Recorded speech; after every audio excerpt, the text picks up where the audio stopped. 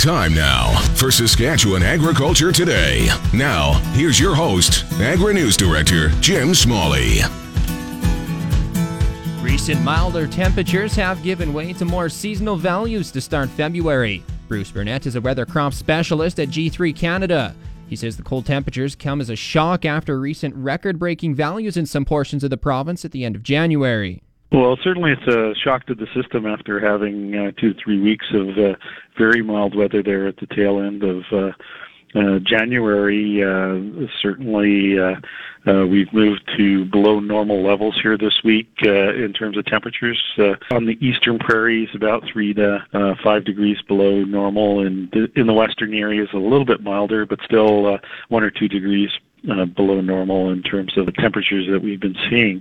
The impact of these cold conditions, again, as you outlined in livestock and calving, always a concern when you get into these cooler temperatures. But crops themselves, I think the biggest concern right now is some of the winter cereal acreage that we have out there, especially in the western areas of Saskatchewan as well as parts of Alberta, where those mild conditions really ate away at the snowpack, and in those areas we already had below normal snowpack before the mild weather came. So some of the winter wheat and rye have been exposed now to these cooler temperatures. So we do need to see some snowfall in these regions just to help protect those crops.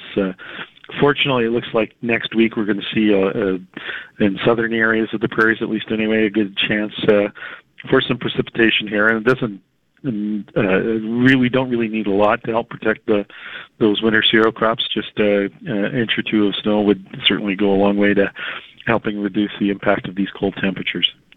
Bruce Burnett is a weather crop specialist at G3 Canada. We'll have more weather details later in the show with the 620 CKRM Farm Weather Forecast. U.S. President Donald Trump says he wants to get started on talks about a possible replacement or renegotiation of the North American Free Trade Agreement. Trump told a meeting of U.S. senators and House representatives yesterday that he wants to speed up the process if possible. I want to change it, and maybe we do a new NAFTA and we put an extra F in the term NAFTA. You know what the F is for, right? Free and fair trade. Not just free trade, free and fair trade, because it's very unfair. Mexico has already started a 90-day consultation period with private business groups about possible changes to NAFTA.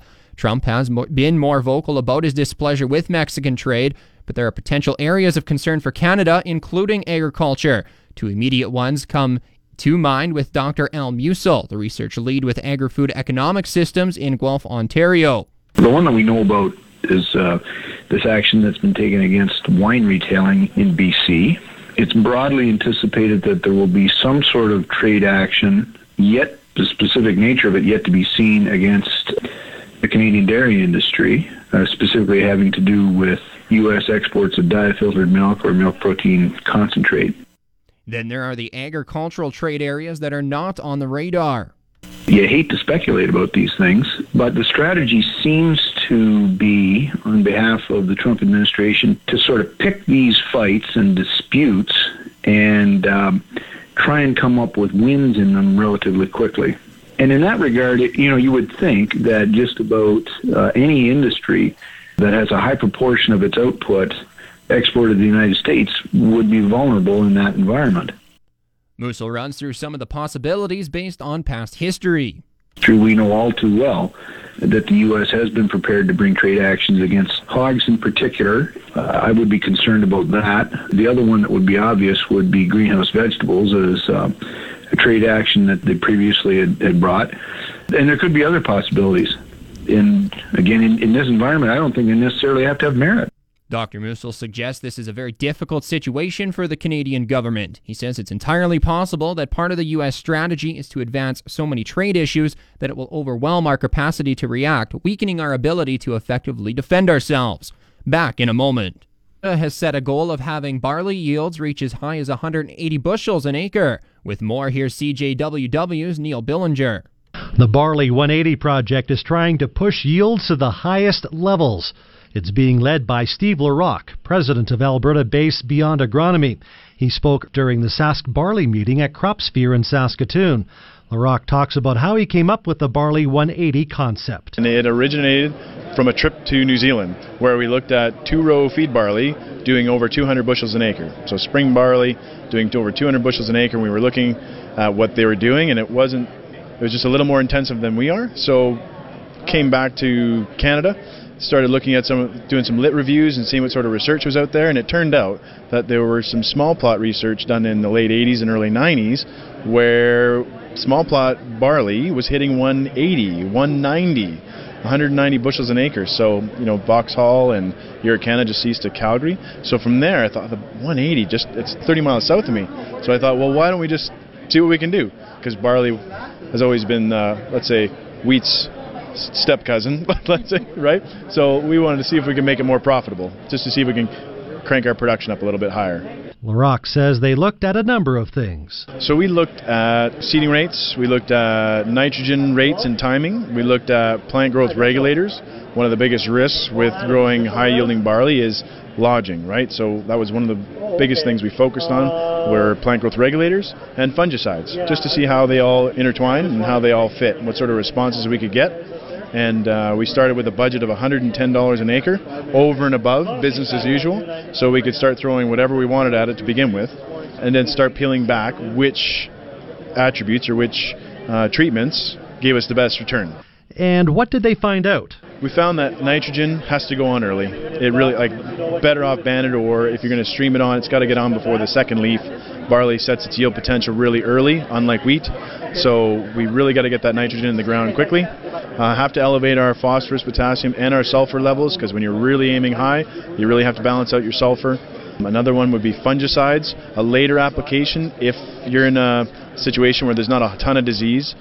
We go on early at herbicide timing, and then we go on a little bit later at awns emerging. So that really helps to keep that plant green as long as possible, so it fills really well. And again, plant growth regulators, although they're not registered yet, there's some coming on stream that soon enough that'll change the way we manage barley. That's Steve LaRock with Beyond Agronomy at Three Hills, Alberta.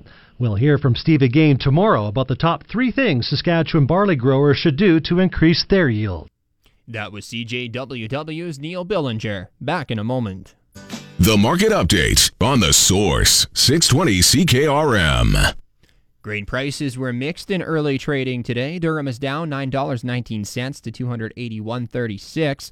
Oats are down $1.18 to $169.35. Canola is up 9 cents to $472.02. Number 1 red spring wheat is also up $1.74 to $233.99. The rest were unchanged. Feed barley $134.14, flax $484.55, yellow peas $312, and feed wheat $147.48. Back in a moment. The Livestock Report on The Source, 620 CKRM. Now the latest livestock quotes. This is Grant Barnett with the Market Report. Heartland Livestock here in Moose Jaw. 2,115 at our pre-sort on Tuesday. Another 250 at our regular sale of cows and bulls on Thursday. A lot of good one-owner homegrown yearlings on offer at our Tuesday sale. Cow market didn't look like it was 2 to 5 lower this week. We do need a bounce in this board upward, not downward like we've been seeing as of late. We're pre-sorting here every Tuesday except for on the long weekends here in Moose Jaw. Here's what happened at our Tuesday sale. 64 red and black steers, $533. Bring 210. The 85 red and black steers, $597 at $197 and a quarter. We sold 83 red steers. They came from the Bartels at Drake. 650-pound homegrown steers at $187. We sold another 79 of the Bartels from Drake. Black steers this time, $703 at $181.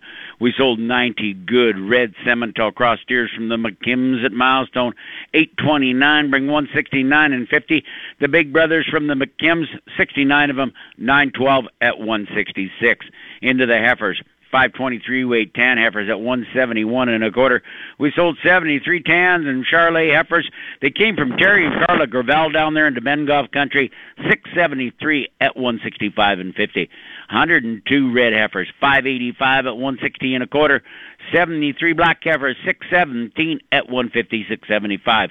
The good cows on Thursday, they bring from 87 to 92 to sales right up to 96. And these medium kind of hay-fed cows, they bring them 80 to 89. These blemished cows are getting real hard to sell nowadays. For more market information, give Heartland Moose Jaw a call at 692-2385. This is Grant Barnett reporting. Let's have one great afternoon. Now here's the latest Saskatchewan pork prices. This is the Hams market commentary for Friday, February 3rd. Ham sold 6,000 Thursday, selling in a range of 161 to 163 per ckg. Today, sales are expected to be around 4,000 head, selling in a range of 162 to 164 per ckg.